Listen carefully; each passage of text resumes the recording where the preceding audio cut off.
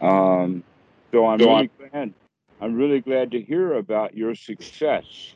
That's really good.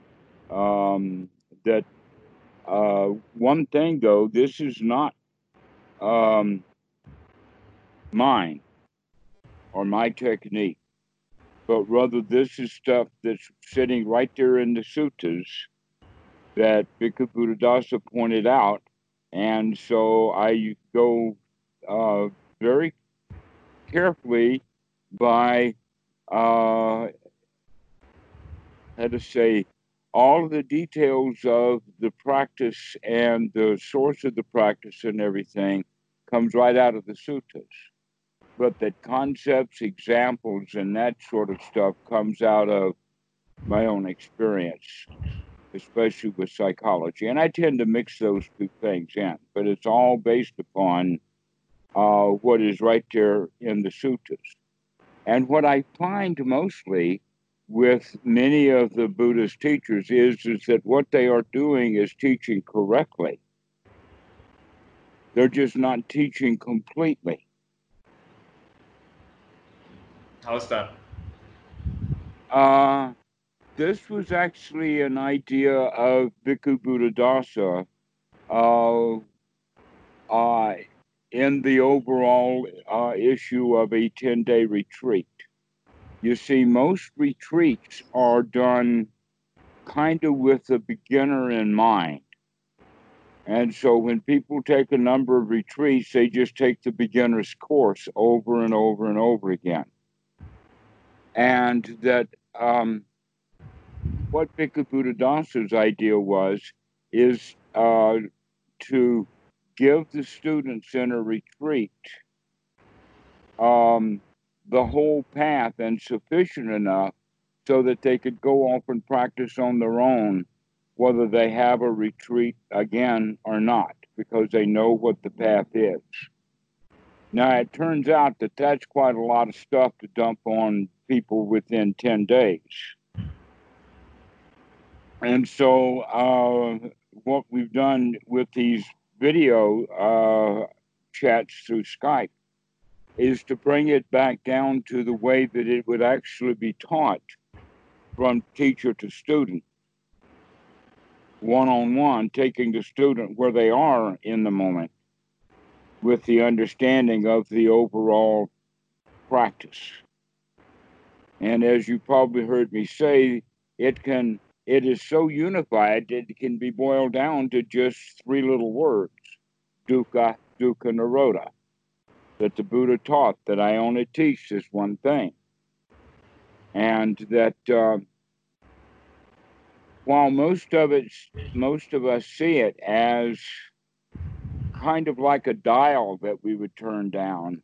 Really, at any particular moment, it's more like an on off switch. You can either choose to be in your old bad habits or you can choose to come out of it.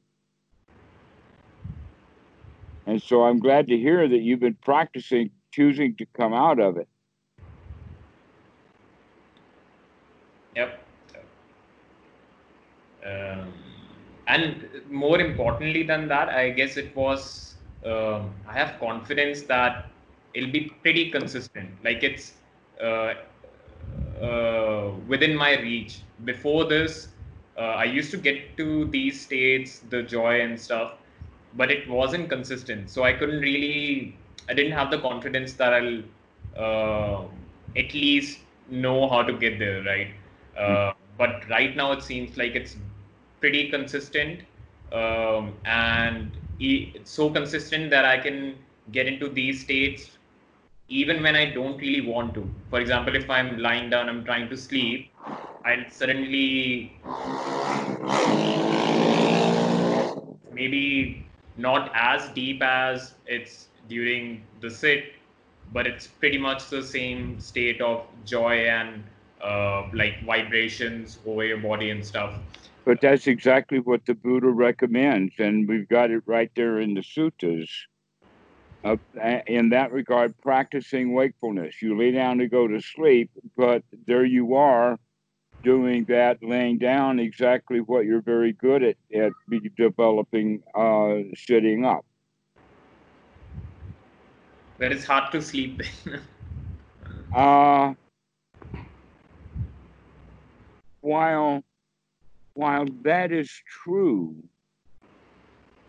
um, for a while, because mindfulness actually, when you're really sharp and alert and laying there in bed and really enjoying it and taking deep breaths, yes, that is different from what most people do, which is worry and fret about what they've got to do tomorrow and think that they've got to go to sleep. The only real way that anybody's going to go to sleep is if they're tired. All right. But getting the mind in a good state when you go to sleep is a really good idea. Why? Because otherwise, then what we have is dream states. They call it REM for rapid eye movement. We can see the movements in the body. We can see dogs when they are having dreams. This is not a totally restful state. The Buddha, in fact, talks of it in the sense of burning by day and smoldering by night, which is what the humans do. But if you can get yourself into a state of being free from hindrances and laying there and just enjoying the night, then does it really matter as you drift off into sleep that it takes you 5 or 10 or 20 minutes to go to sleep? No, no, no. This is really pleasant anyway, and that you'll get enough sleep. Yeah. It seems Because like if just you were asleep, you'd probably be dreaming anyway, and that's not such good sleep. yeah. The number of hours that I need to sleep has reduced over the past week. And I just feel far more well rested without sleeping the same number of hours. I don't know if that's because of this. Right, but right now you don't have the means or the methods or the equipment to measure through the night what quality of sleep you were having. That in fact, in the really, really old days, they had to put someone in a hospital to be able to record that, which means now, how is your sleep at home versus just being in a hospital? And so they were not getting really good data. It's only when they could set up the equipment at home that they could really begin to understand the various sleep states, to where the Buddha had already experimented with that kind of stuff. That this is an old issue uh, that we're now just putting modern equipment to. But the quality of um, there's actually even recommended posture, which is to lay on the side. They call it the lion's posture or the lion's pose. No doubt you've heard of this. No? Well, it's not the pose of the Sphinx, where the Sphinx is up on its elbows. Okay, it's a laying down posture where you're laying on the side with your head propped up either by a pillow or part of the monk's robes. The monks would use that, or you can lay on your arm, whatever, like this. But the important thing is that if you're sleeping on your back, then your lungs don't get very well filled, and that it's also not comfortable. For some reason, people who are in a hospital, in fact, are laying on their back so that they can be um, worked on by the medical people, whether it's the best posture for the person or not, because they haven't really learned about that. But with this posture of laying on one side, we bend the knees slightly and then kind of lay one leg over the other. It's a very, very relaxing posture. And one of the things to do then is to check during the night to see if you're still laying on your side, and if not, to roll over and get back into it. So this is what you would call bedtime meditation or uh, wakey while sleeping. While sleeping. Hmm. that in fact your quality of sleep goes very high with this. Uh-huh. One of the reasons why especially old people feel really tired when they wake up in the morning, other than perhaps they've been doing some sort of drugs or alcohol or something, is because during the night, if they're sleeping in the wrong posture, they're not getting enough air. They're literally starving themselves while they're in bed. That especially is true when one's laying on the back. But even if you're laying on your chest, you're still prohibiting, because of the whole weight of the body is now on your lungs. So you need to find a posture somehow or another, one way or the other, so that your own,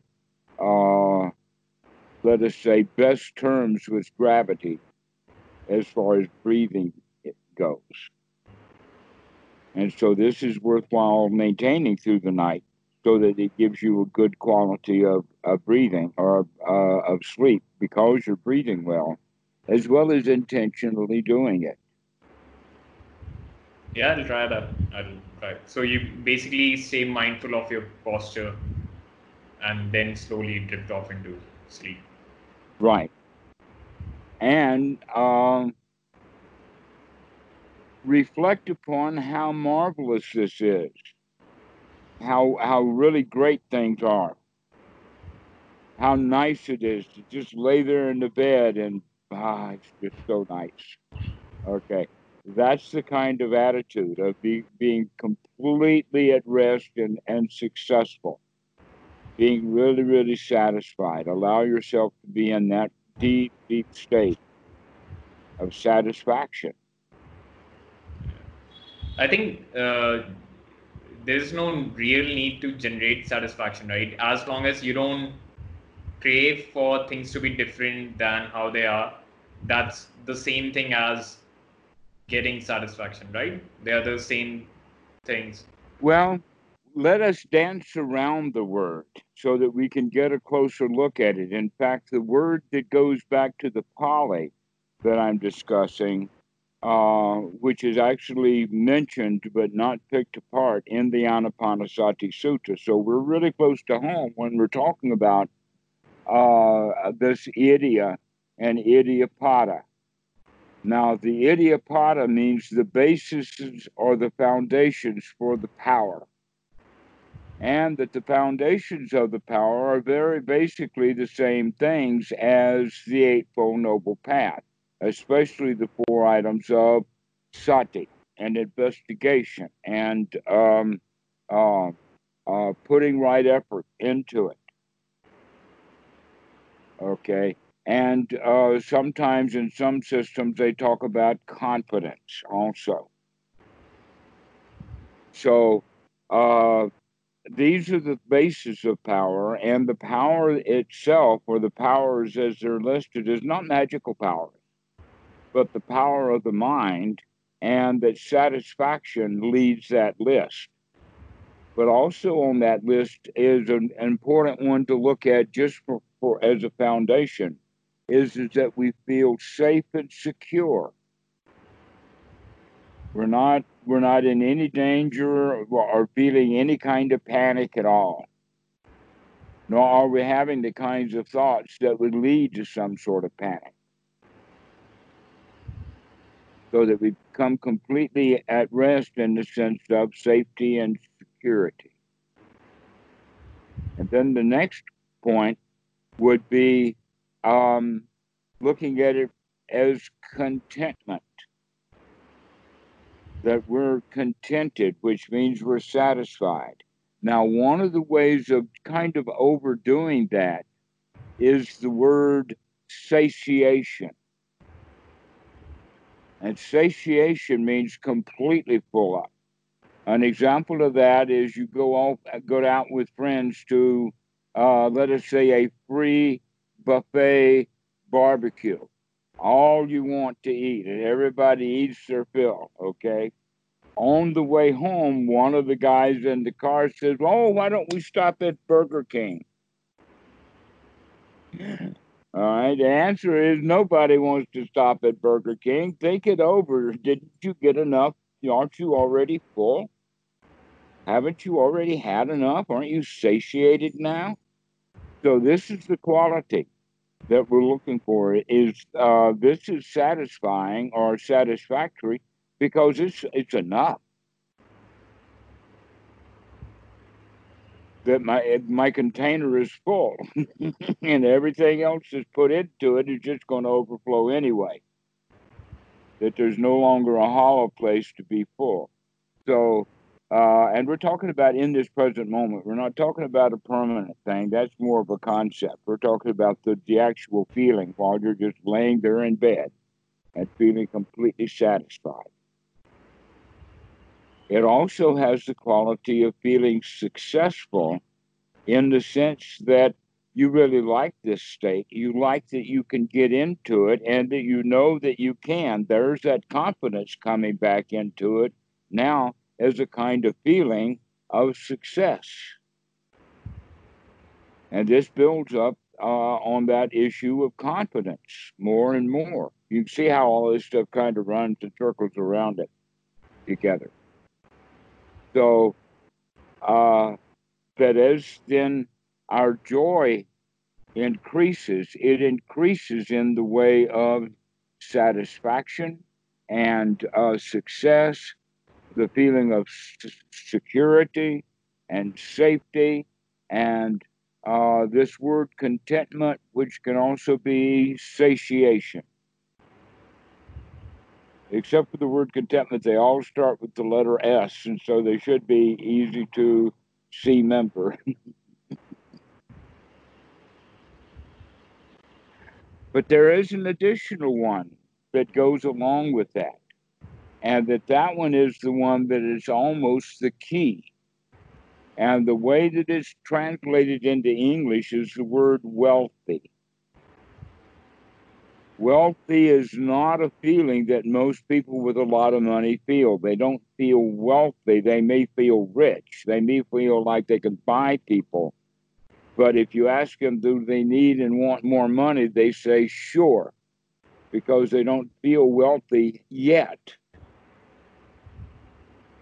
So, in that regard, wealth doesn't really have anything to do with money, but it does have to do with our attitude. Okay, the attitude, in fact, of a lion, the attitude of I've got all that I need, that my bucket is in fact, is full and flowing over. In a way of saying it, there is so much Dharma that there's nothing left to say except just Dharma. That's when it's flowing all the time. So when we get to that state, it's a process, but only because there's layers of it. The actual feeling you've already had. You know what I'm talking about. I'm just describing this kind of deep inner satisfaction is the word that's used. But you can come up with your own word. You can invent a new word for it.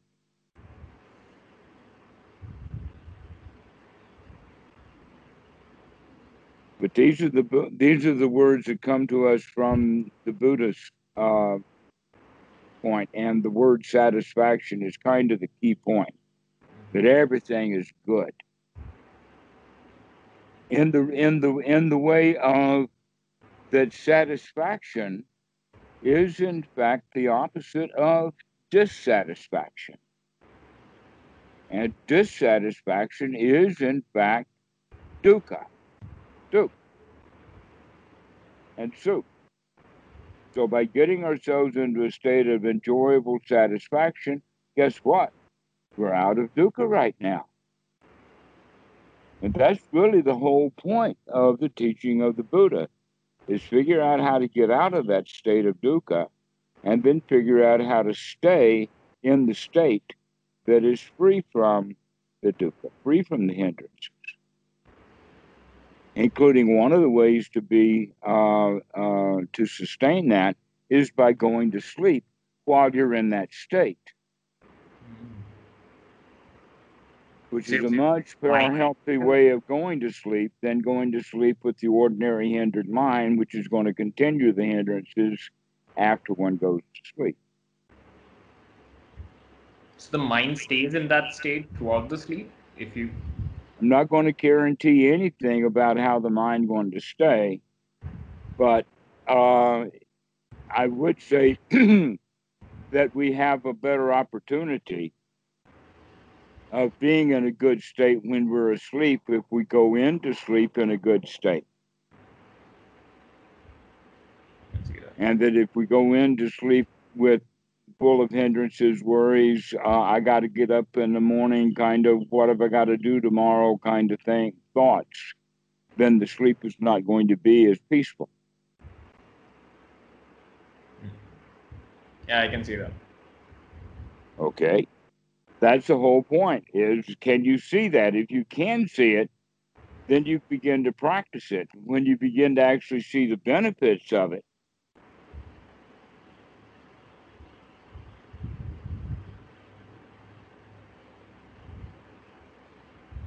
Yeah, I think I can see that at least in the daily life itself.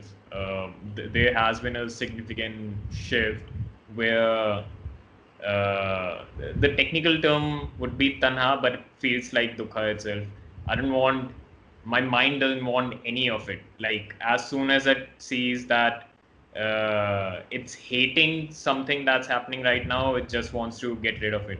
It arises again and again after every few seconds, but I think it's starting to become, starting to feel like it's overwhelming. It wants none of this tanha, craving, whatever stuff at all. So yeah, it's starting to build that momentum, especially because of the meditation sits. It's starting to flow into daily life as well. that's exactly the point. And throughout the day, there are many things that you can do. That you have probably heard that the Buddha actually spoke of for postures. The reclining posture, which we've just been speaking about, the sitting posture that you have been practicing all along, but there is also the walking posture and the standing posture. But basically, that was about the four postures that were available when you didn't have furniture. Now that we have furniture, there's a whole wide variety of postures that could be mentioned that just simply weren't mentioned, because in those days they weren't worth mentioning. But basically, the Buddha was trying to cover all of the bases. And so that issue of posture, especially posture changing, is a good time to reflect or to wake up or to practice sati. So throughout the day, and since you've been already kind of mentioning it, I'll go ahead and give this to you because you've already gotten good success with the sitting posture. And so there should be times in the day that you can bring that back out again, several times a day, maybe 15 or 20 times a day. How will we do that? Well, we're going to use the chair as an anchor or as an aid to sati. So whenever you sit down in a chair, how many times do you sit down in a chair every day? Just sit or Yeah, keep moving. you come from a standing position, you walk up to a chair, and you sit down in it. 60 plus times, I guess, 60, 100 All times. right, that means that now we have 60 times a day to practice. 60 times a day just to sit down. Now, here's how we're going to do it, in the sense that when we sit down in a chair, we normally sit down with a bottom line thought of resting or of taking a load off the feet, is the way some people say. Well, we're also going to take this opportunity to take a load off the mind. And here's how we're going to do it. As we sit down, we're going to start taking deep breath, and we're going to throw out any and everything that we were sitting down for, including why we sat down. and recognize, no, right now we're just setting down, we're letting go, we're dropping it all. We're going to come to a momentary state of satisfaction. We could even go so far as to call it a little nibbana, just to sit and go, ah. Now, when you're good at it, you could do that with just an out breath as you sit down. But generally, it's best to practice it at least 3 breath cycles, so that you practice over and over and over again, come back to that state of satisfaction that we've been talking about. That, in fact, the Buddha recommends that in the sense of developing the skill of going into that state. So it becomes a skill of going into that state, and so now we've got an exercise to do it. You're saying 60 times a day. Wow, if that's 60 times a day, if it took 30 seconds to do that, how much is that? That's 1800 seconds. yeah, right. That's a lot. My math machine broke on me. Let me see if I can put it in order again. If it were if it took 1 minute, 60 times a day would be 60 minutes, which is a full hour. If it takes 30, then that means that it's only taking half that time, which would be 30 minutes a day. So you can get 30 minutes a day of practice in 60 half-minute cycles.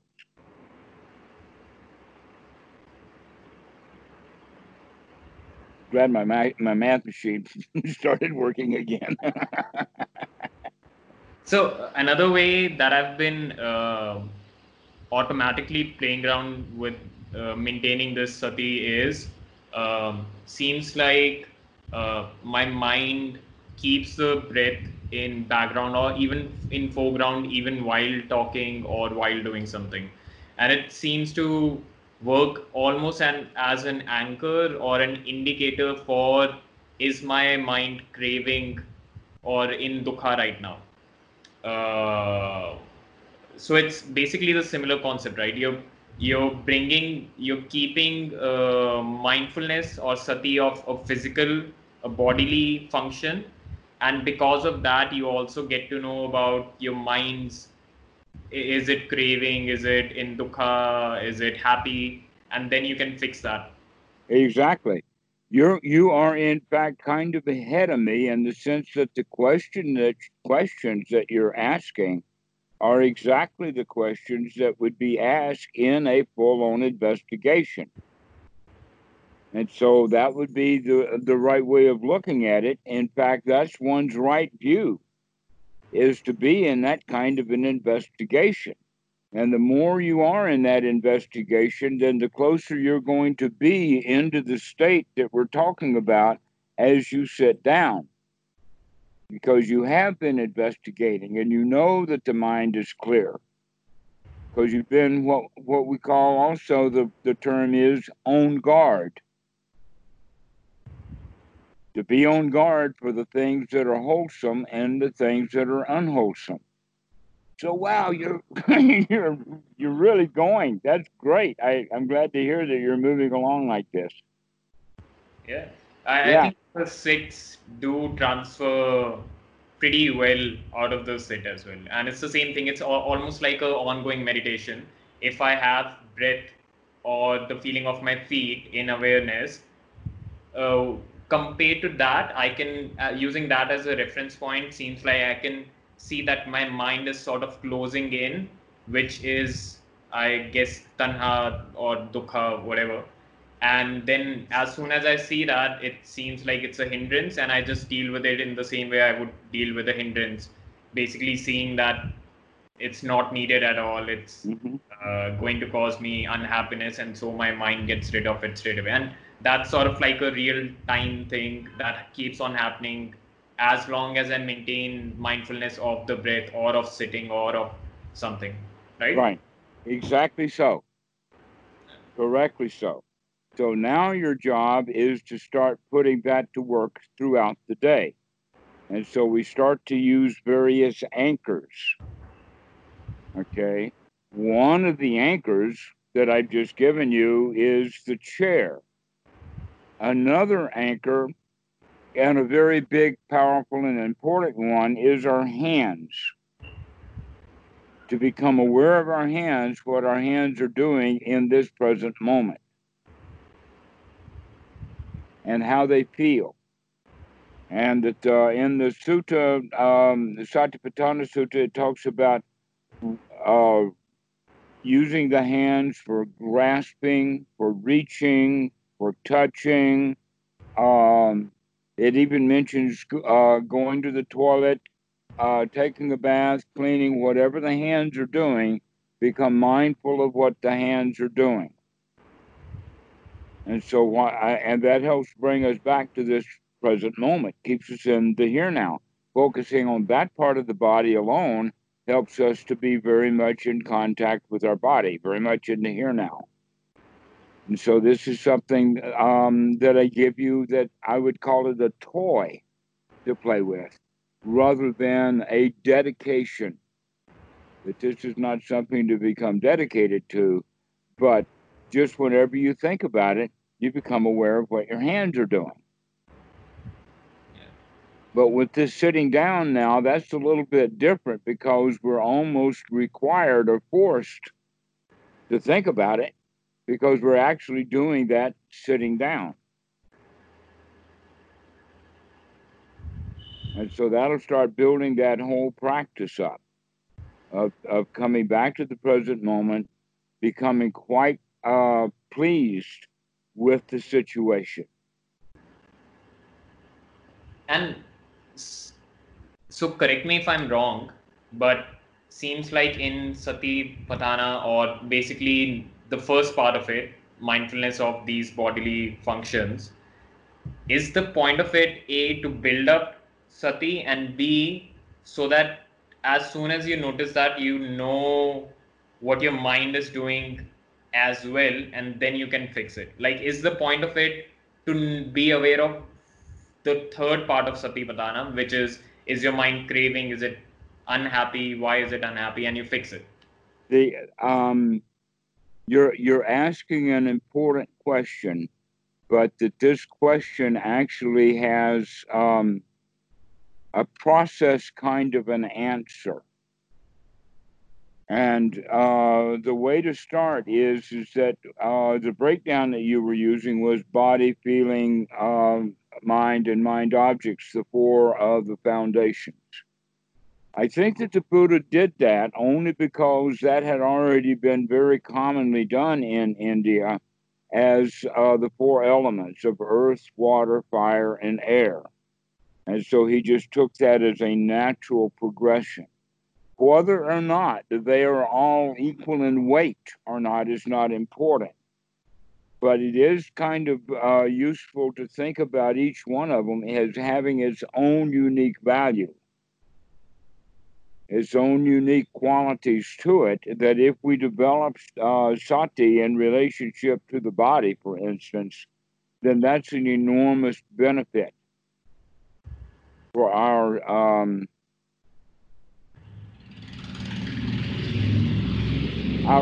ability, for one thing, of just allowing the body to become peaceful. Also, to get in touch with the breathing and all kinds of the things that are associated with mindfulness of body. One of the ways of talking about it is that the body wakes up. It becomes vibrantly alive.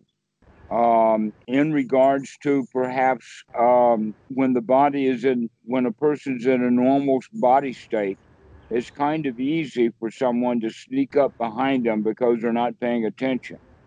But if our body awareness is strong, when someone approaches us from behind, we have a feeling that we need to turn around and take a look at. So we can actually develop that through waking up the body and having sensations of the body. Now, The same thing is with feelings. And in fact, by being able to wake up the body, which is actually an easier process to do, we now can become alert to deep underlying feelings.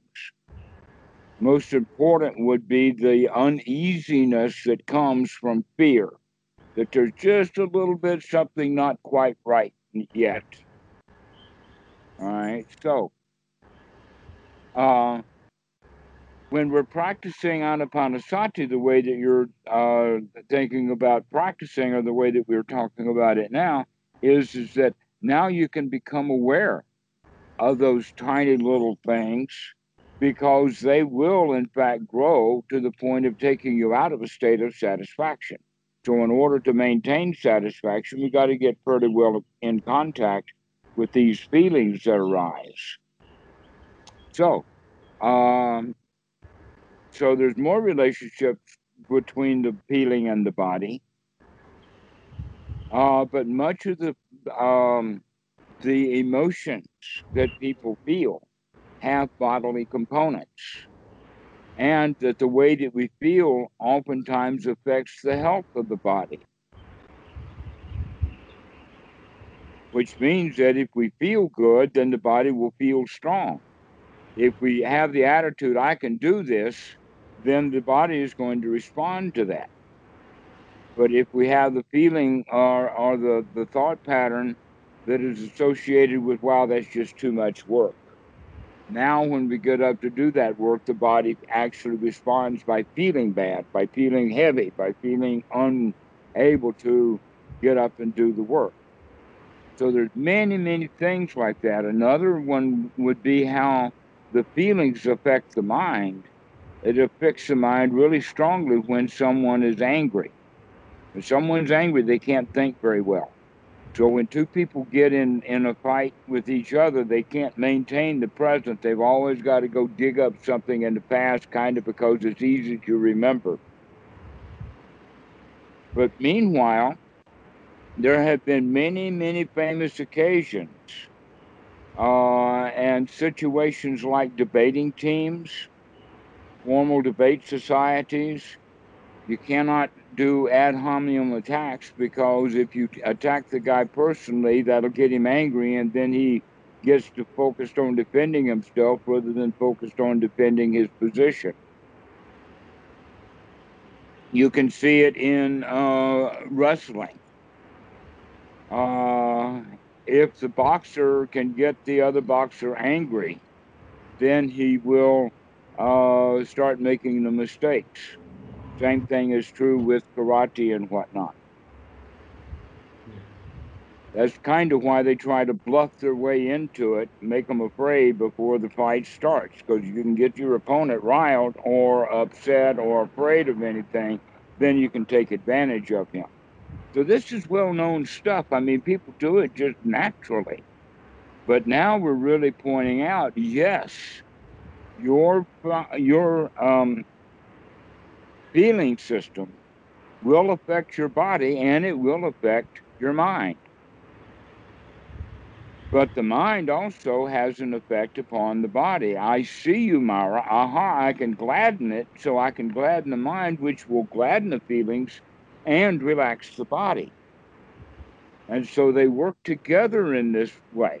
Yeah. It's so when we begin to see in that relationship how they work together, then we can appreciate why it's useful to pay attention to each one of the individual parts to find out what's going on with that. That, in fact, in the Anapanasati Sutta, step number 5, 6, 7, 8, step number 8 is about looking at the mental conditioners, which is, in fact, the feelings, to see how the feelings condition the mind. Um, the step before that, though, is the ability to see uh, this conditioning of feelings as they arise, so that we can begin to control them, so that you can then begin to feel the way that you want to feel. And now that you've gotten to the point that you can begin to feel the way that you want to feel, now we're going to work on having that happen more and more often, so that you can begin to feel the way that you want to feel quite often throughout the day. Literally going in the direction of every time you remember. Every time you remember, you can pop right out of that hindrance and right into a state of well-being. Yeah, that's a good practice. I'll start doing that. Like at least while sitting and while doing something with my hands, just maintaining that mindfulness. Okay. Yeah. All right. So now we've got something to play with this week. Yeah. Also, coming back to the sits, I had three questions regarding my current sits. Um, One of them is um, like where should I focus once I start getting into these joyous states and so on? Because yeah, that's somewhat confusing. Should I stick with the breath or should I focus on the feeling of pleasure and happiness that's arising? Because seems like if I The accidentally focus answer on, is yes and both. That inside of every breath, there is a lot of time, especially now that the breathing is deep and getting long, that there's quite a lot of time to happen between the in and the out breath. And so the way that we look at it then, and the way that it's stated in the suttas, is all you need to do is note one time during the in breath that this is a long in breath, and to note one time during the out breath that this is a long out breath. The rest of the time during that breath is there's a lot of room for other things. And one of them is for hindrance to come back in and rob you of the remembering the next thought. All right. So once we get into a state of joy and satisfaction, basically now the job is to learn to maintain it. That's the new job. First so job at getting into it. The second job is to learn to maintain it. How are we going to maintain it? By preventing anything that would take us out of it from happening. So now we're going to guard the mind to make sure only wholesome thoughts come in and unwholesome thoughts are not allowed. This is the basic way that we begin to do it. So, in fact, what you're doing is that you're only going to let a few select thoughts in, and most of the herd is not going to be allowed in because they might be dangerous. Thoughts of the past, thoughts of the future, all of that kind of stuff, we begin to inspect every thought to make sure that it passes muster. Otherwise, it gets that, aha, I see you, Mara, and out you go. And we want to catch it so quickly that it doesn't actually rob us of the state of satisfaction that we're in. And that's how we learn to maintain it. so I guess the question um, is more about the amplitude of the happiness. Because I've practiced this past week was maintaining it, and I've been able to maintain it for like 45 minutes consistently. And seems like the happiness goes through phases as well, where for the first 15 minutes it's pretty high and there's a lot of vibration, then goes down to a bit more just being content and being like having a little Buddha smile, and then it goes into just quietness, like nothing's happening, feels like I'm drowning in water and I don't need to do anything. Yes. But the amplitude seems to change depending on whether I'm focusing on just the breath and the body, or if I'm focusing on the emotion or the pleasure. If I focus on the pleasure, the amplitude rises up. So what should I be focusing on, not from a point of view of length of maintaining the joy, but from a point of view of how deep the concentration is? The answer to that is to take it laterally rather than the way that you're looking at it and say that your job here is to do an investigation, including the investigation of all of these states. which means that in fact one of them is not better than the other because they are all free from dukkha. They all pass the muster, but they all still need to be investigated, and that you're actually beginning to learn to do that. This is good. This is very good that you can learn to control the intensity of it. But normally, what we tell students is, don't be too worried about the intensity. Just maintaining it is the goal for a while. But the intensity will also vary depending upon conditions. Well, now you've got that variance, and you can start to investigate the conditions. But one is not better than the other. So you're asking me which? The answer is investigation of all of it is the best way of doing it. To figure out how can you get it up, how can you get it peaceful, how can you do this? Because the more you are able to practice and investigate, the more control over it you'll gain. Should I be looking to get into a flow state? Like, so once Sounds or like you're already in a flow state. that flow state isn't so strong that I cannot focus on anything else either. It's more like if I want to, I can stick with the breath forever. My thoughts start to You quiet want to keep down. your awareness open. You don't want to get sucked down a rabbit hole. All right. And the way that I'm also referring to it, that's not so derogatory, is that the first jhana is what we're talking about here, and getting too focused on something is the higher jhanas. We don't want to get too focused. We want to be open, not closed. We're looking for on a camera a fisheye lens, not a telephoto lens. We want it to be open. We want to be able to get part of the breath and watch that.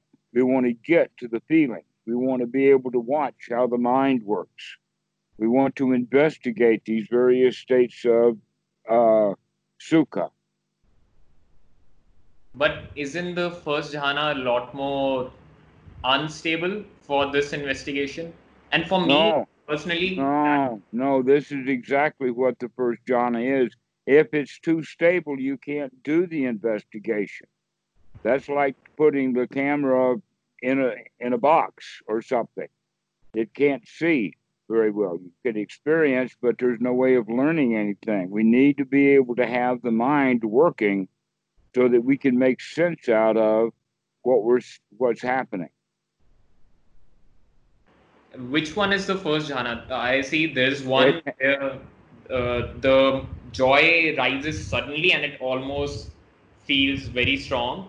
But for me, that joy. wait a minute. Let's talk about what the factors of first jhana is, because intensity of feeling is not derivative at the boundaries of jhanas. That the intensities will be high in one case and then high in the other case for different reasons. So don't look at for basically the better way of doing it is, instead of thinking that you know what's going to happen, continue to investigate. So when I use the word first jhana, you already brought in your understanding of first jhana, which now clouded the issue. I'm sorry I said anything. But now that I mentioned it, we got to go for it. All right. The first quality of the first jhana is that the mind is in this moment free from hindrances. We got that free from hindrance by I see you, and disassociated and separated ourselves from the hindrances and threw them out. Also, that gladdening of the mind occurs, and that gladdening of the mind then gets us set for the feeling of satisfaction. When we have that, and we also have the attitude of success, that's what gives rise to the quality that's called piti, which is the joy or the satisfaction of the success of that we've gotten rid of the hindrances. We can do that. We can actually begin to control the mind. And later on, we began to gain great joy in the fact that we can control the mind. It's really based in this quality of success. And with that feeling of piti comes the sukha, the opposite of the dukkha, which means satisfaction. Satisfaction comes with success of a job well done. And at this moment, the job that needed to be done has been done. The war was fought, the war was won. All right? What was the war? Getting the mind free from hindrances. And the better we practice at it, the easier that task is, and the more joy we can take over the fact that we could do this fairly successfully often. So which one's the This pity? is now what we have. We have piti, we have sukha, and we have separation from the hindrances. These are three factors of the first jhana. What's your question? Like which one's the pity, which one's the sukha? I see two emotions. One is this sort of almost excited joy, which is like it builds up, but it goes down within a few seconds, and then it's more like a flowy in a swimming pool You kind could of a say thing. then that one way to help you understand it, you could say that uplifting joy is the piti, and then that satisfaction is the sukha, and that it's expressed in the description of the first jhana and in the anapanasati in that order.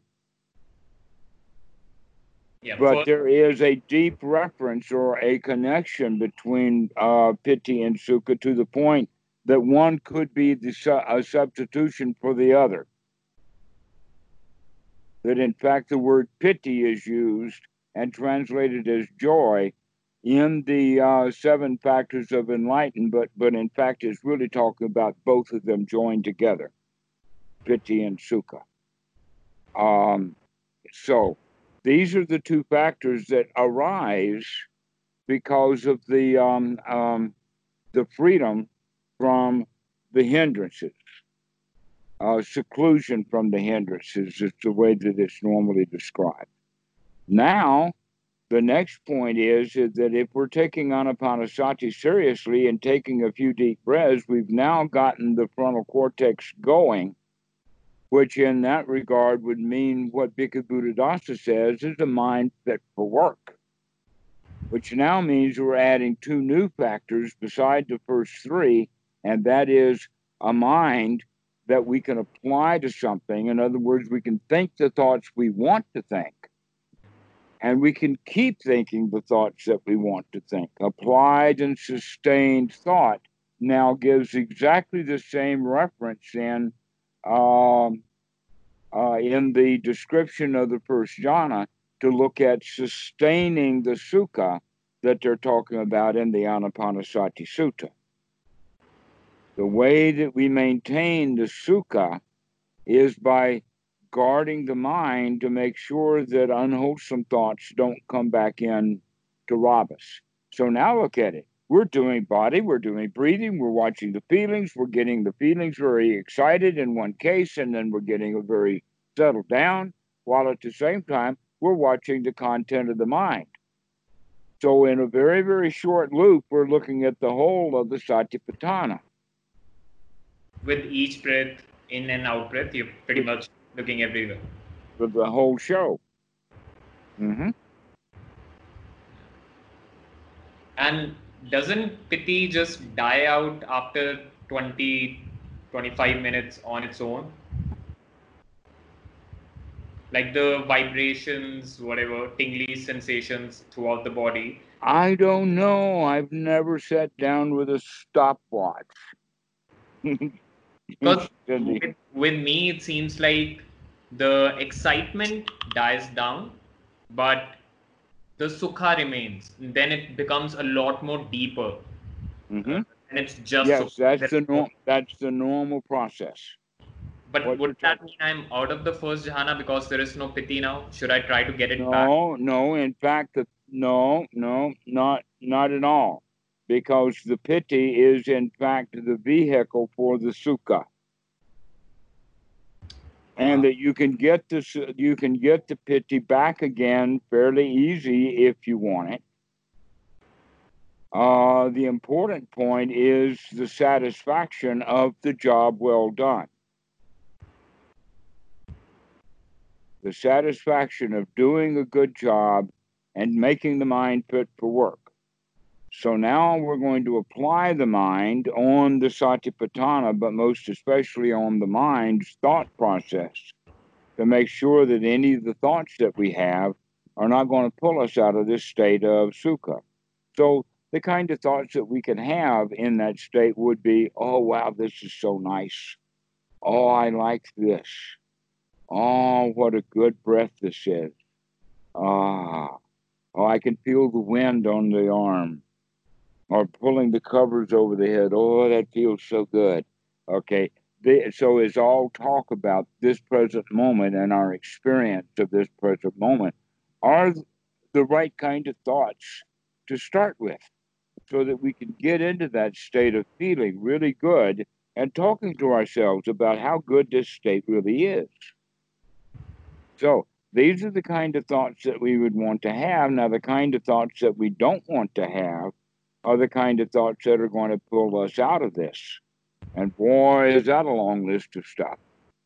Like beginning to want something, or beginning to think about things that happened in the past, like what happened during the day, or it's like thinking about thoughts about what has to be done tomorrow, or any of those kind of thoughts would be the kind of thoughts that would be on our list of unwholesome thoughts. And therefore, as soon as we figure that out, we want to throw that thought away, even if that thought has already pulled us out of sukha.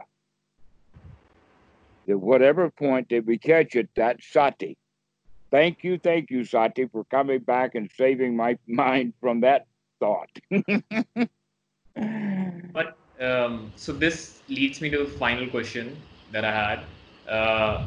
Then how am I supposed to do these insight or whatever practices, discernment, if I shouldn't allow craving and stuff to arise? Because what I really want to focus on is how does the craving arise? What are the signs of it? And what leads to that going away? All But right. how do I speak wisdom? Here's the answer to that. Yes, we will do that soon enough, but it is very, very difficult to have insight and wisdom into, let us say, a particular situation if we are caught in the feelings of that situation.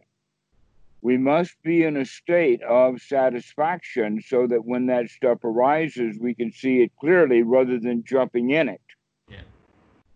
That's the answer, is we want to get well schooled on being able to get the mind into a state of satisfaction and keep it there by keeping the hindrances away. Later, we'll start to look at a deeper way of talking about this, which is what is worthy of our attention now that we're able to manage and control our attention in the first jhana. What is it that's worthy of attention? The first answer is this is dukkha. So what that means is when something comes up, we can label that's dukkha. I see you, Mara. Now we're back in the loop, but it's the same thing. Now you can see it and recognize I don't want anything to do with it. That's the insight right there, is recognizing that dukkha. Now, here's the point, and that is that the dukkha is going to get more and more subtle. It's going to play in runs with you. It's going to make you think you've got it covered when in fact all you've done is taken the scab off a wound. Okay? So there's a lot of depth to it. But that investigation can only really be done when the mind is really fit for work. That's the reason why psychotherapy generally doesn't work, is because the psychotherapist delving in mind archaeology is not done with a mind that was fit for work. So they generally make a big mess out of it.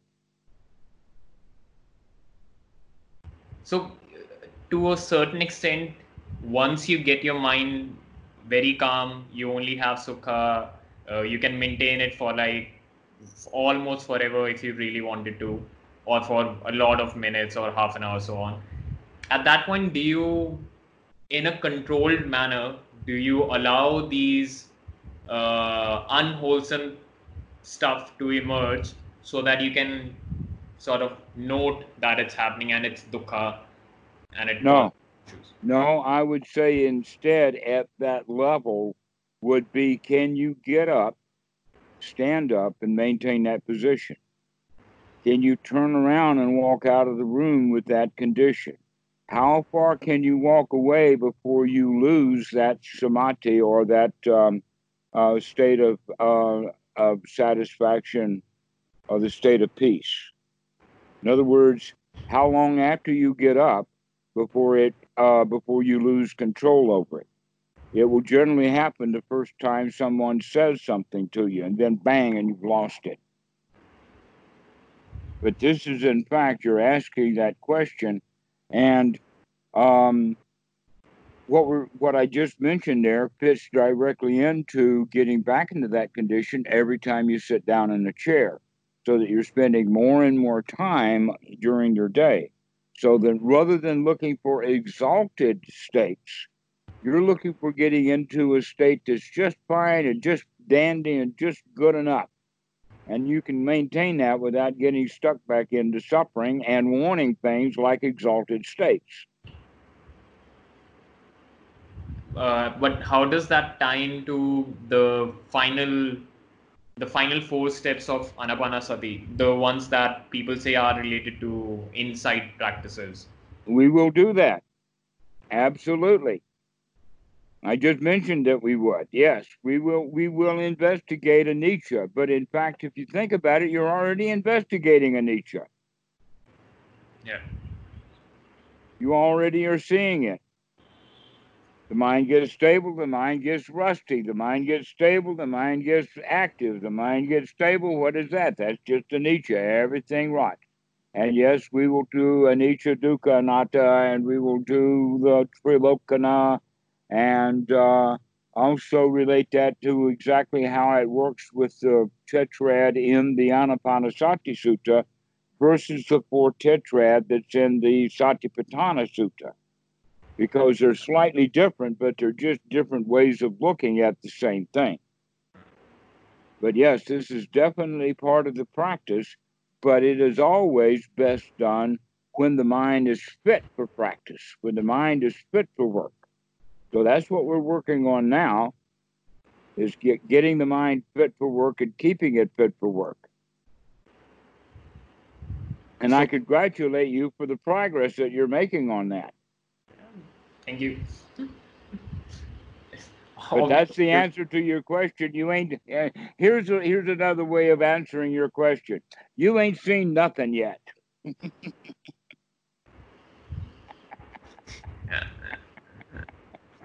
That's my favorite Buddhist joke.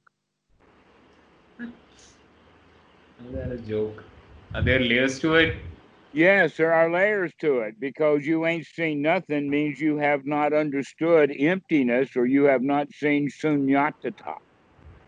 You ain't seen nothing, which means you're still seeing things. But it's said in the other way of saying that you haven't seen something that there is. And what I'm actually saying is, no, you're still seeing things that don't exist. You ain't seen nothing yet.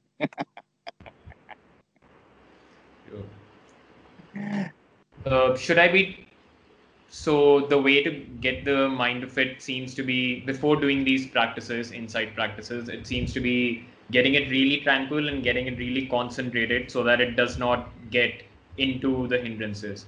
One way of that would be increasing the time of the sit. Would another way be increasing the intensity of the jhana? No, no, No? no. The frequency. That's what we want to intensify. Intensify the frequency. Every time you sit down in a chair, then you can expand it to every time you move your hands. Then you can continue to focus on the breath. Can I keep watching the breath while I'm doing whatever I'm doing? How often can I come back to the breath? They say that an individual, and this is most people, is about 14,000 breaths a minute or a day. I would say that offhand, good meditators are down well under 10,000, probably down to about 5. But even at that rate, 5,000 breaths a day, how many of them are you going to be mindful of? Small bit. But yeah, even if it's 10-20%, that's still a lot. Yeah, we're improving. That's the whole point. And the answer to that question is how many breaths a day can you be aware of? The answer is everyone I think of, everyone that I can remember. Yeah. And so that's the way that we're practicing, is the frequency, not the intensity or the duration. Those were the two questions that you asked. Yeah. And the answer is frequency, over and over and over again. It's always a new now. Because frequency is tied in with Sati, and that's what's needed to be really strong. Right. Exactly. Cool. Excellent. These Yeah. are really good questions you're asking. Yeah. Thanks. Cool. What should be the next step? Maintaining Sati outside of the sit, right? Yes. Increasing the frequency. Practicing it throughout the day. Yeah. Does breath work as a good anchor? Because seems like it's pretty natural for me now, just being with the breath throughout everything. Make special sure when you sit down in a chair that you're doing it full on. 3, 4, 5, 10 breaths. Take some time to do that. Okay. So that you wind up with 30 minutes a day of actual anapanasati. 60 times sitting down. That would be the way that I would do it. In that regard, I would add intensity, but it's not so much of it's not so much of intensity as it is making sure that you're covering all of the bases, which means gathering all the jhana factors together, of getting the hindrances out, getting your state into a self of satisfaction, taking a few deep breaths there. And once you get into a good feeling state of satisfaction and you're completely cooled down, only then will you turn to the keyboard or whatever reason that you sat down for, including a meal. So this could be almost a way of doing a silent prayer before you eat a meal. Think of it like that, of getting yourself really, really ready for whatever you're about to do. 60 times a day, woo, that's a lot of sati. And maintaining these jhana factors also includes paying attention to the jhana factors, for example, piti and sukha, not just the breath, because that'll sort of get rid of them. Right. Make sure that you're looking at how you feel, and how you feel is marvelous. A winner, a champion. The emotional component of it as well. Right, exactly. Cool. I'll get back to you then. Let me start practicing. This has been great. I've enjoyed this. Thank you. We'll see you later. Thank you.